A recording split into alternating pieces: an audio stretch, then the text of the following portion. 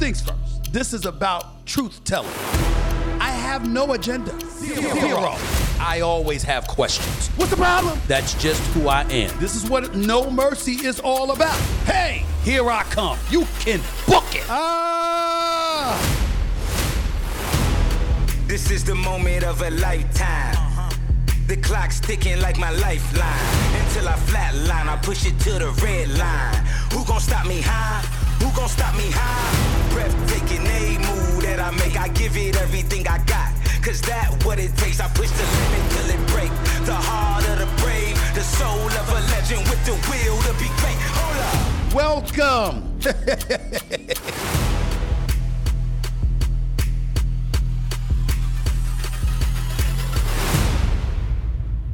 What's up, everybody?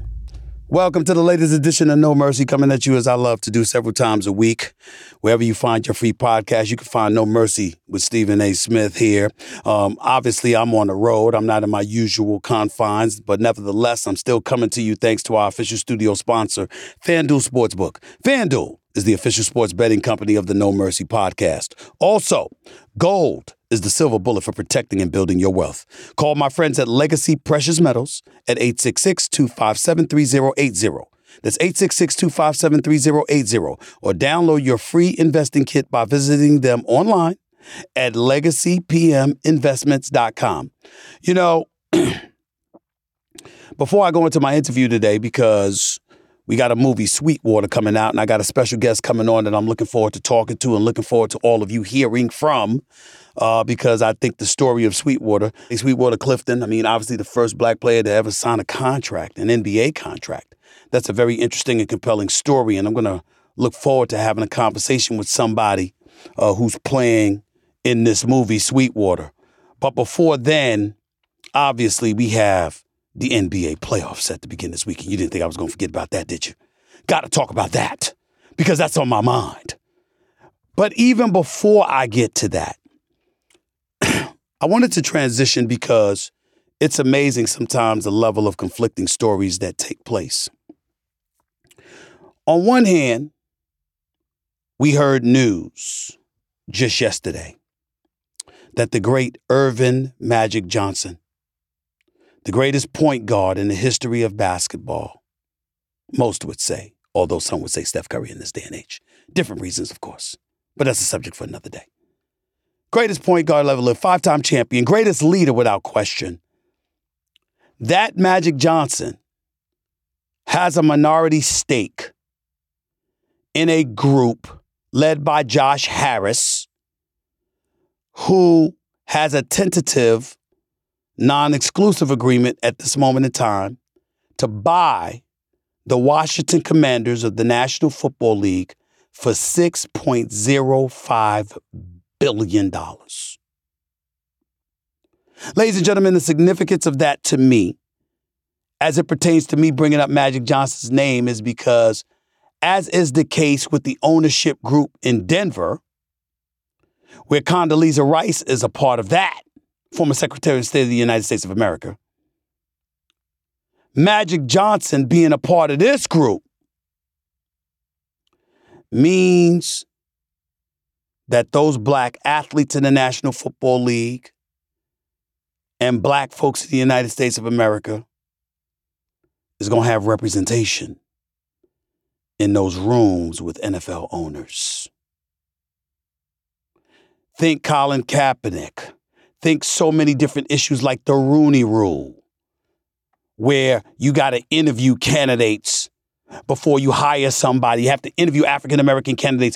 Think about the trials and tribulations folks have had to go through, even since the rule has been instituted since 2003. Think about the inordinate amount of coaches who've been bypassed, shunned aside, or in the case of the Houston Texans, getting fired after 1 year. David Culley and then Lovie Smith. But Nick Caserio gets to keep his job as the GM with his feudal self. Ain't done a damn thing right, but keep getting several bites at the apple. While black coaches just come and go, even though the new one, D'Amico Ryans, former defensive coordinator for the San Francisco 49ers, I expect him to do a significantly better job. He's got a 6-year contract agreement. He's going to be there for a while. The point is, when we talk about the National Football League, which is without question the most popular league in America, having black representation in that room, particularly considering the times that we've lived in, where the Colin Kaepernick situation came about, and ultimately Trump was the president, and ultimately, the narrative was hijacked and it was turned into some issue of patriotism, veering away from police brutality, which is what Colin Kaepernick was talking about. All of this stuff was happening. And the nation was divided. Because you had a lot of folks in white America that were speaking about patriotism or about the fact that they're tired of talking about racism. They just want to watch football. And you have black folks who were coming to the defense of Colin Kaepernick. And ultimately, Colin Kaepernick's never been back in the league. And you know what people thought about that. And they pointed to the absence of representation. Well, now this is a step, and this is another step in that direction, addressing those concerns. Because I assure you, as somebody who personally knows Magic Johnson, who's personally friends with Magic Johnson, I promise you, Magic Johnson ain't going to be in those rooms and be quiet. I promise you, he's going to have something to say. I promise you that when he speaks, his voice will be heard. Make no mistake about it. So that's a beautiful thing. And it's something that I think that we all should celebrate. Especially folks in Black America, assuming this deal is finalized and the group led by Josh Harris, which includes Magic Johnson, becomes the new owners of the Washington Commanders of the National Football League. Here's the downside. Mikey Williams.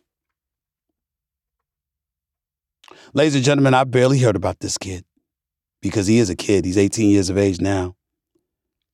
As an 8th grader, there's clips of him jumping over someone, putting the ball between his legs and giving you a Vince Carter-style dunk. As an 8th grader.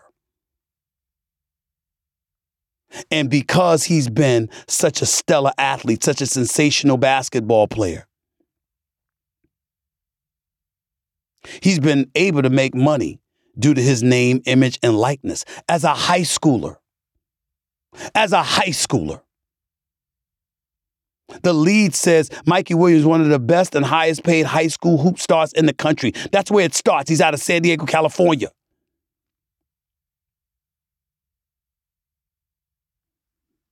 Reportedly arrested yesterday on multiple felony assault charges. I don't know what happened. I don't know the details. I really, really don't.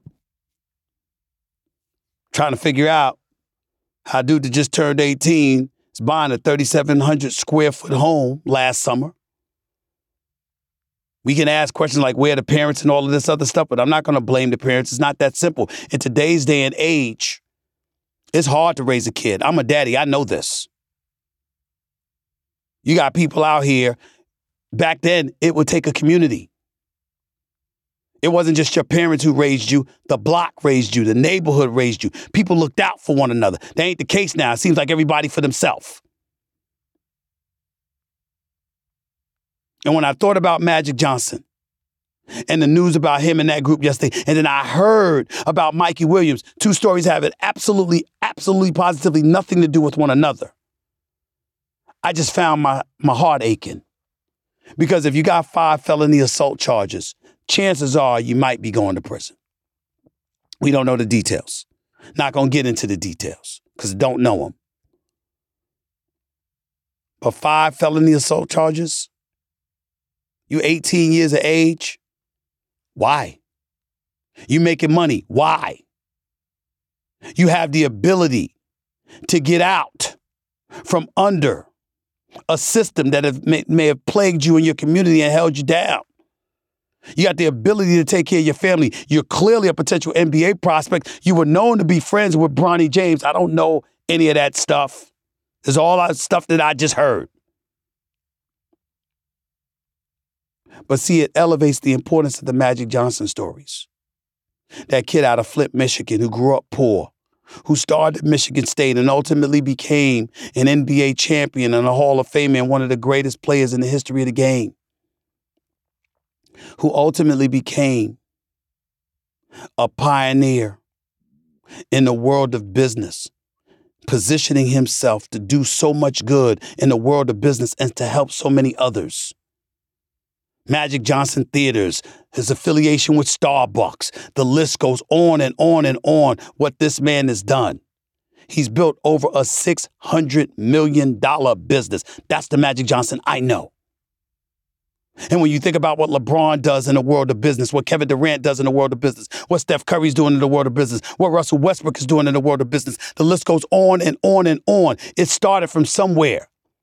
The great Isaiah Thomas and the things that he's done over the years in the world of business. Do you know that Isaiah Thomas at one point was the largest distributor? He owned a company that was the largest distributor of popcorn in the country.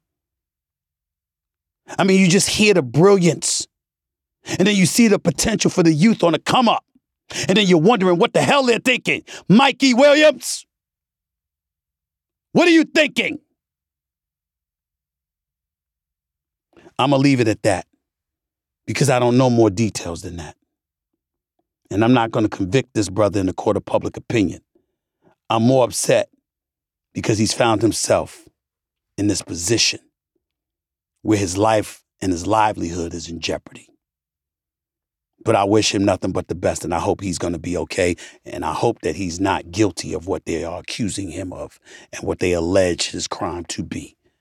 Let me get on out of here before I say this, before I get into this interview. You know, the first black player to sign a contract in the NBA was Sweetwater Clifton with the New York Knicks. Forgive me, but it got me thinking about my Knicks. Because my Knicks play this weekend. And you know, while I was doing some television this morning, they posed a question to me. And I got this big smile over my face because I started fantasizing. And I said, you know, everybody's talking about, you know, who's got a chance to really, really make some noise, to really big up themselves, to really elevate their stature within the game. Who has a chance? And I saw people talking about Giannis Antetokounmpo, and people talking about James Harden, and people talking about Russell Westbrook. All true. Ladies and gentlemen, what if it's Jalen Brunson? What if Jalen Brunson beats the Cleveland Cavaliers? Let's not stop right there. What if Jalen Brunson and the Knicks beat the Cleveland Cavaliers and then go into the second round and beat Giannis Antetokounmpo and the Milwaukee Bucks? What if Jalen Brunson and the New York Knicks then end up against Boston or Philly and Julius Randle with Jalen Brunson, with Emmanuel Quickley and Barrett, with Tibbs coaching them, and Mitchell Robinson doing his job, and everybody, and Obi Toppin coming off the bench, and Grimes hitting shots? What if the New York Knicks go to the finals? What if they do it? Could you imagine anything bigger? If the New York Knicks with this bunch, knowing what was standing in their path, that it was Jason Tatum and Jaylen Brown 1 minute, it was Antetokounmpo and Middleton and Drew Holiday the next, it was Donovan Mitchell before that. What if Jalen Brunson, a reserve in Dallas, who the Mavs wouldn't even give $56 million to, who only got his shine because Luka Doncic got hurt, and he won the Utah series last year before helping Luka get them to the conference finals, before leaving Dallas to come to New York City? What if Jalen Brunson leads the Knicks to the conference finals or the finals? I don't know of a story in the NBA that would be bigger than that. I don't know of a player whose career would benefit more over that. Because I got news for you. If Kevin Durant and Kyrie Irving had chosen the Garden over Brooklyn, they'd both be billionaires. They'd both be billionaires. They messed up. They made the wrong choice. Jalen Brunson didn't do that. That's what I was thinking about when I thought about the Knicks. First black player to sign an NBA contract. Signed it with the Knicks. Sweetwater was his name. That was his nickname, Sweetwater Clifton. There's a movie after him. It's coming out now, today. The actor in it, playing Sweetwater, is Mr. Everett Osborne. He's up next. I wonder if he'll be wearing a Knicks uniform. About to find out. Back with Everett Osborne in a minute.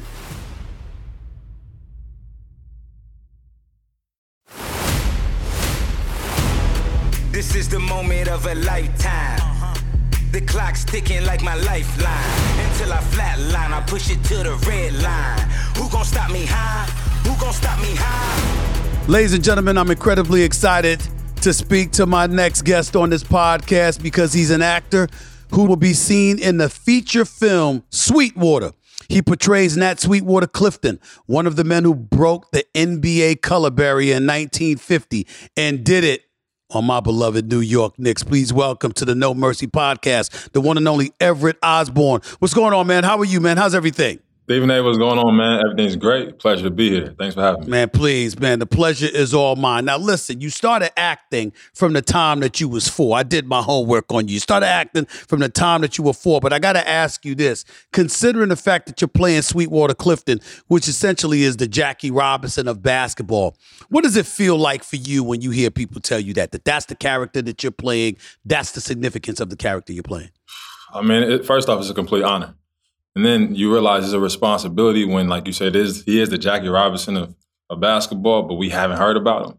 So in my mind, as the actor, right, this is the human being, I'm like, wow, okay, this is monumental. But there's going to be a whole host of people that haven't heard this. And then these kids growing up that love basketball, that love sports, the first time they see Nat Sweetwater Clifton is going to be through me. So there's a huge responsibility to that, to his family, first and foremost. And then, man, the fun begins, right, of just going on this journey of what was it like during this time when there was no prerequisite, there was no point of reference. And now you create that mold, you break the mold, you break a color barrier, you break rules that were set in front of you. What does that feel like, man? That journey was magical. Magical. How did you research for this project? I mean, so first and foremost, a real human, right? So I went straight to the facts, hit up Google, saw any interviews I could find, saw any facts I could find, how he scored, what he did, where's he from. I mean, I just maniacally just researched. And Martine Gigi, who's the writer and the director, did a phenomenal job researching this, man. I mean, this script has been started since 28 years ago. So to think I was 2 years old when I first touched the basketball, he was building this script, and his research was phenomenal. I mean, he went through the NBA vaults in New York. I mean, he picked up Yellow Pages and cold called Chuck Cooper's people. I mean, so the research that was done for this as the actor, I was already supported because through the script, it was built with truth, facts, authenticity, and I had to just do my extra work. And I found a couple cool videos and stuff about Sweetwater, and him actually talking himself, and just did my own research from there. How hard was it for you to land this role? You know, I mean, they say things in life, what's yours is already done, right? I could say I landed the role in the audition when I did it, right? But that's not the truth. I mean, I've been preparing my whole life. You know, I've been, like you said, I've been acting since the age of 4. I was in training during that time. I just got back from playing professional basketball in Australia as well. So I was prepared athletically and as an actor, man, on both ends of the spectrum. So when it came to me, I kind of just hopped right into the mode. So I wouldn't say it was difficult to actually get it, but man, the preparation of the year, grinding, trying to play pro, trying to book jobs as an actor, I mean, that was very treacherous for me. And that's where I learned you got to just endure to the end, even when you don't see a way out. Even if you feel something deep down inside that you love and have a passion for something, you may not know what it's about, why you have it, but you have to keep pushing, man. And faith is going to always win. Love is going to always win the battle, man. And I think that's what happened. You know what, the thing that made me smile is when I read about your background and I saw that, obviously you played college ball, Division I scholarship. Obviously you played overseas in Australia and stuff like that. I said, oh, so he could ball, because you know this just as well as I do. There's been plenty of people who've, forayed into acting and they've acted in sports movies or whatever, and one or two dribbles and you automatically know they're not ball players. They're not ball players. Obviously, that wasn't the case for you. Did you look at that, your basketball background, as giving you a distinct advantage for this role? Absolutely. To be honest with you, I put on the real Chuck Taylors. I'm doing dunks. I'm doing spin moves. I'm doing between the legs lefts. I'm doing jumpers. I think on my audition tape, I sent in a video. I made 10 threes in a row, back to back. No cuts, no edit. And that transition into film to make it authentic. But to be honest, though, that's basketball in this day and age. Basketball in the 1950s is totally different. So as the actor, I can't bring my tendencies and use that as leisure to step into a new world that I haven't absorbed yet. So that was the battle, right? Of the temptation of, okay, yeah, I can do this. I play ball. This is easy for me. Well, no, it's not, because this wasn't during that time. So that was the battle I had to find and surrender myself to step into that world. You talk about the battles that you discovered as you were playing this role or whatever. The human side definitely comes into the equation. Once you shove aside the whole basketball skills, the basketball background, etc., I'm thinking that obviously if you're going to play a character from the early 1950s, obviously it has to replicate the times of the early 1950s. And considering that, what was that like for you to be playing a character that had to experience racism, prejudice, et cetera, et cetera? What was that like for you? It wasn't easy. It wasn't easy. It was eye-opening. Because you start realizing how far we've come, supposedly, but then you start seeing there's a through line of what happened then and what's still going on today. But the truth is, the time period was based on 1950, but for that human being, you got to go back to before, in 1922 when he's born, right? And then just see what life was like. You got the Great Depression. And then you see this person that put up 60 points in high school, couldn't go to college because he had to go to war. So now what was that like to fight for a country and put your dreams and yourself to the side of not playing college basketball to go serve a country, fight for democracy and freedom for everybody? And that changes you, right? That will equalize you to where even though racism is going on, when you get back, it doesn't matter if someone white is telling you you're not good enough for not doing this. Hey, I just fought with you guys, so I have a different perspective. I see things differently. So I think coming back into those racial situations in the 1950s, Sweetwater had a different perspective because he just came from a space where he was fighting for all people. So yeah, he felt the racism. Yeah, he felt that, and that wasn't easy. But I think he had a bigger vision beyond that, and he knew his value as a human beyond what was being showed to him. I remember just seeing in the movie where the owners are talking amongst themselves as to whether or not they should allow African-American players into the league, and the reticence, the hesitancy, the resistance was because you were going to be too entertaining. Yeah. What was that like for you? Because, you would think, listen, entertainment sells. And we've always understood entertainment sells. If you're not entertained, why would you go watch a baseball game, a basketball game, a football game? Clearly, entertainment was obviously a gravitating force. Yet, when it came to Sweetwater Clifton, that was one of the things that people were resistant to. The fact that he might be too entertaining. Did that make sense? How did y'all make sense out of that as you were building that scene for the movie? It doesn't make sense at all, right? But the truth is, you don't know what you don't know. So you may think this is the standard of entertainment during this time, right? The two dribbles, the simple movement, right? Even jazz during that time, it was a certain type of jazz where they weren't free, right? They were just playing just to entertain the dancers, and everyone was stuck into a box. And then it transitioned into more bebop and more freestyle and more flow and more expressive. Right. So the same thing kind of transitioned to entertainment across the board, even basketball.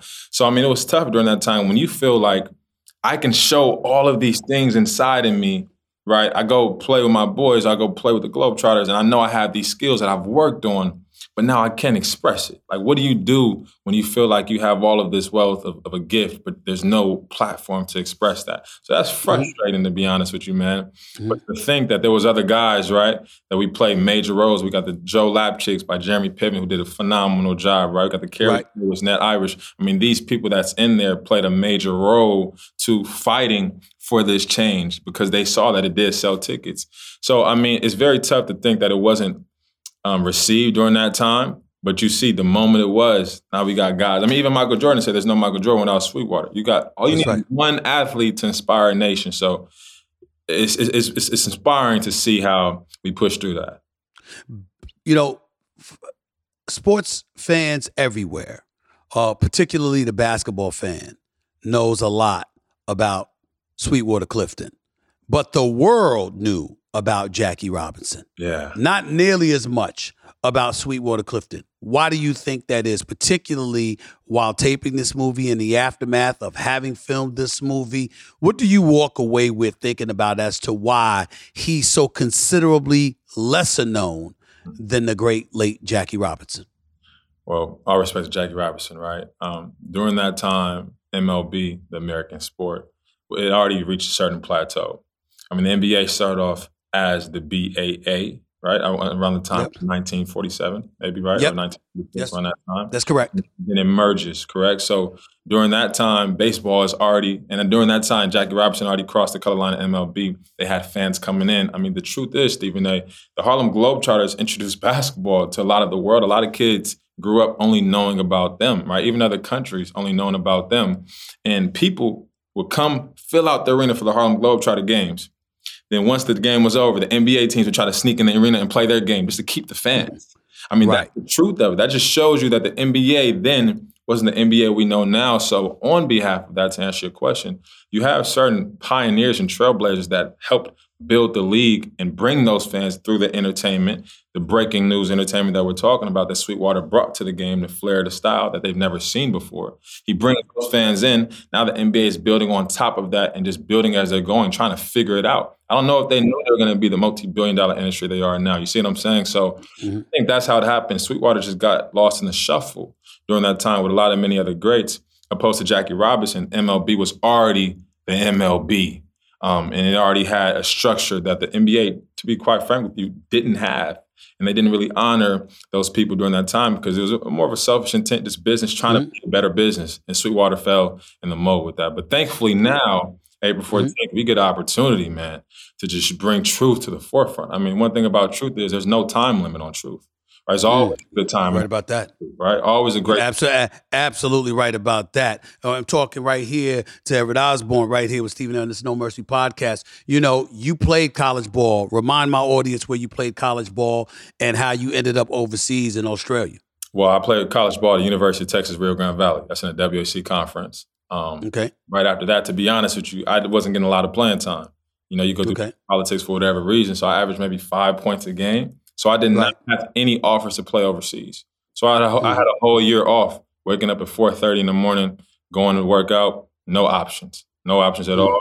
I went on a mission trip to New Zealand, played with Athletes in Action over there. A coach saw me, and I came back home, worked, grinded it out, no options. Got a phone call while playing in the NBA, while playing in the Drew League out here in LA, and a coach from Australia said he was watching me the whole time. So I flew out there, and actually during that time, I got put in the NBA G League draft 2017.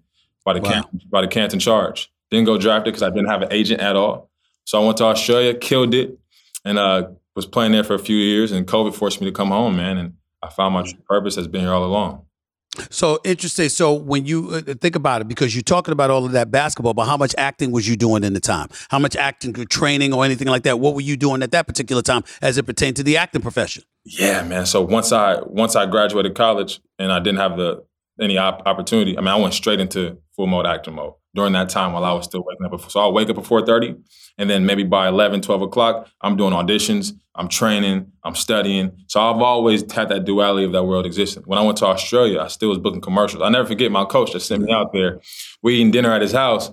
He's like, "Hey, yo, Evo." Like, that's what they call him. But, "Hey, Evo, is that you on my camera screen, on my TV?" I'm like, "Yeah, that's me, coach." So when did you do that? So I always stayed on the craft, just to let you know, man. I always stayed on it, and the opportunity just presented itself. And like I said, I was prepared. I was ready for it. What do you think this role in this movie, Sweetwater, is going to do for your acting career? Man, it's so hard to answer that, man. I think before I could give it, I can't put the cart before the horse, right? I mean, I think the first thing is that this thing gets released and people get to receive this. And by the grace of God, I was a vessel to usher in this giant, usher in this pioneer, man. So, I mean, the first thing for me is just to be present in the moment and really have people receive this truth, receive this story.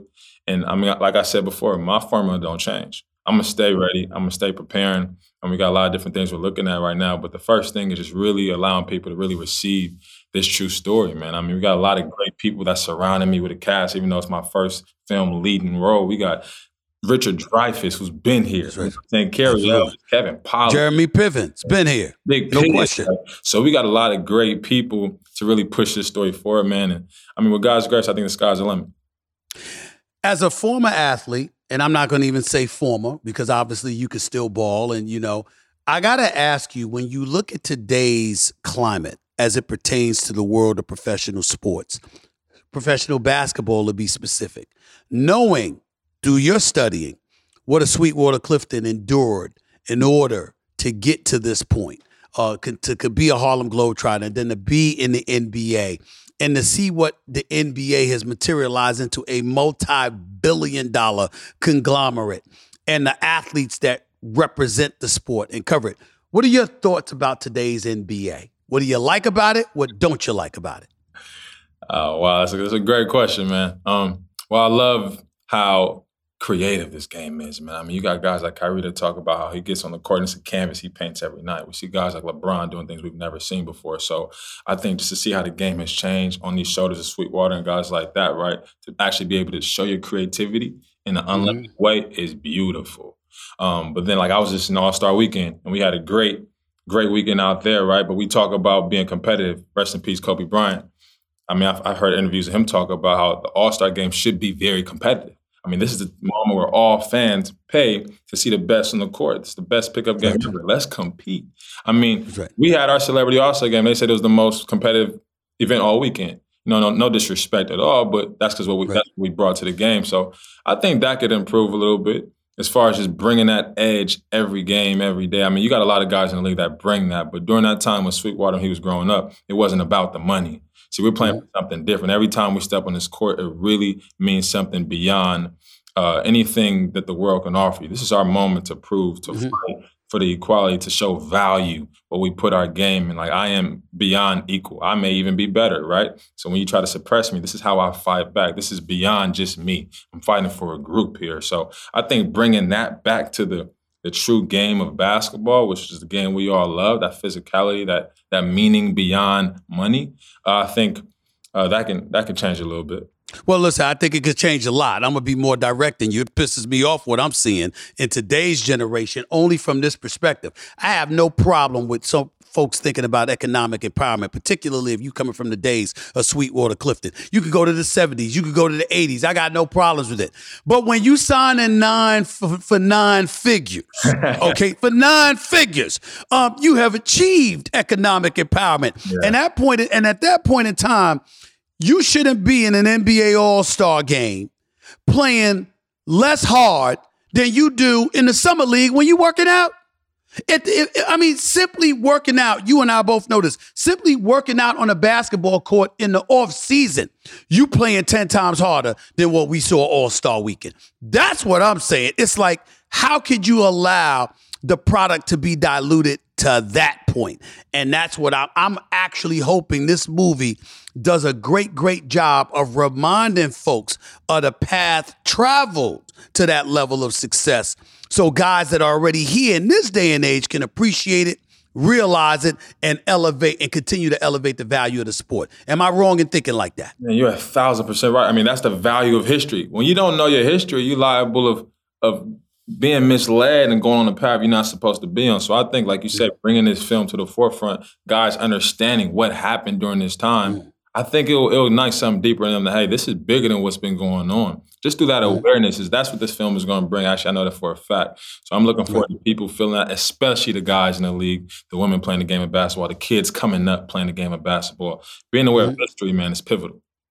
Listen, and before I let you go, because I know you know your basketball, what the Knicks going to do this year, man? Give it to me straight. Just give it to me straight. What are my New York Knicks going to do this year, man? I want to hear. I mean, you Sweetwater Clifton. I mean, come on now. I mean, tell me what the New York Knicks are going to do this year. There's no city like New York. I'm from Los Angeles, California, right? But there's no city like New York. So I think that's a place of all possibilities. So I can't think you can ever discredit what New York could bring, what the people could bring. So I think anything can happen. Anything can happen? That don't sound too damn confident. I mean, you're not giving me specific. That seems like a con way of telling me my New York Knicks going home in the first round. That's what that sounds like to me, Everett. That's what that sounds like to me, man. I'm gonna say they're not going home in the first round. I'm gonna put that out there. They're not going home in the first round. So that would mean you think they're going to beat Donovan Mitchell, Darius Garland and the Cleveland Cavaliers in the first round. Well, because you said they're gonna go home, I have to present the other option, right? Which life always. Okay. I gotta say that you probably won't go home. Okay, all right. Okay. Wait. I'm not gonna be mad about that. I'm gonna be very, very happy about that. I can go to the Garden. I'd rather go there than to go to Cleveland. Let me be very, very clear about that. Who you got coming out of the Eastern Conference this year? Oh man, out of the East. Come on, man. This shouldn't be hard. You don't be scared to tell us what you think about basketball. You know the game now. This should be hard. Okay, you want my honest opinion? Honest opinion. I always want honest opinions. Who you got coming out of the East? I haven't even been watching all of basketball because I've been so locked in on what we've been. Okay. I'm not going to lie to you. I mean, someone was asking me yesterday about March Madness, who I got. And I'm like, honestly, I haven't even looked at my TV because I've been in so much grime on my time. I've been so dedicated to scripts and film and stuff like that right now. So I haven't even been watching. Well, let me make you feel better about it. I have watched some of these games, and I don't know who the hell I'm picking. You see what I'm saying? I don't know, especially with March Madness. It's all a guess. It's all a guess. I had Duke and Indiana in the Final Four. They lost. They got knocked out. I got Alabama. Okay, Alabama's still alive at the time we're talking right now. And UCLA. In the NBA, it's going to come down to Milwaukee, Boston, or Philly. Right now, it looks like Milwaukee's going to come out of the East. We don't know who the hell's going to come out of the West because every time we turn around, somebody else is getting hurt. So we don't know who's going to be available. Yeah, you know what? That was going to be my first point. Let's go with Milwaukee. I got my guy Bobby Portis who's playing Earl Lloyd in the film. Did an amazing job. So let's go with Milwaukee. All right. Well, Earl, that's not bad. That's not bad. I give you that. Give me that. Look, man, I'm proud of you, man. Keep doing it. Keep doing your thing, man. This is only the beginning. The hardest step is always the first step. Once that first step is achieved, everything else flows from there, my brother. So I'm expecting good things from you in the near future, man. I really appreciate the conversation. Thanks so much. I will see you that, Stephen A. Thank you. Appreciate it. No doubt. All the best, bro. Thank you.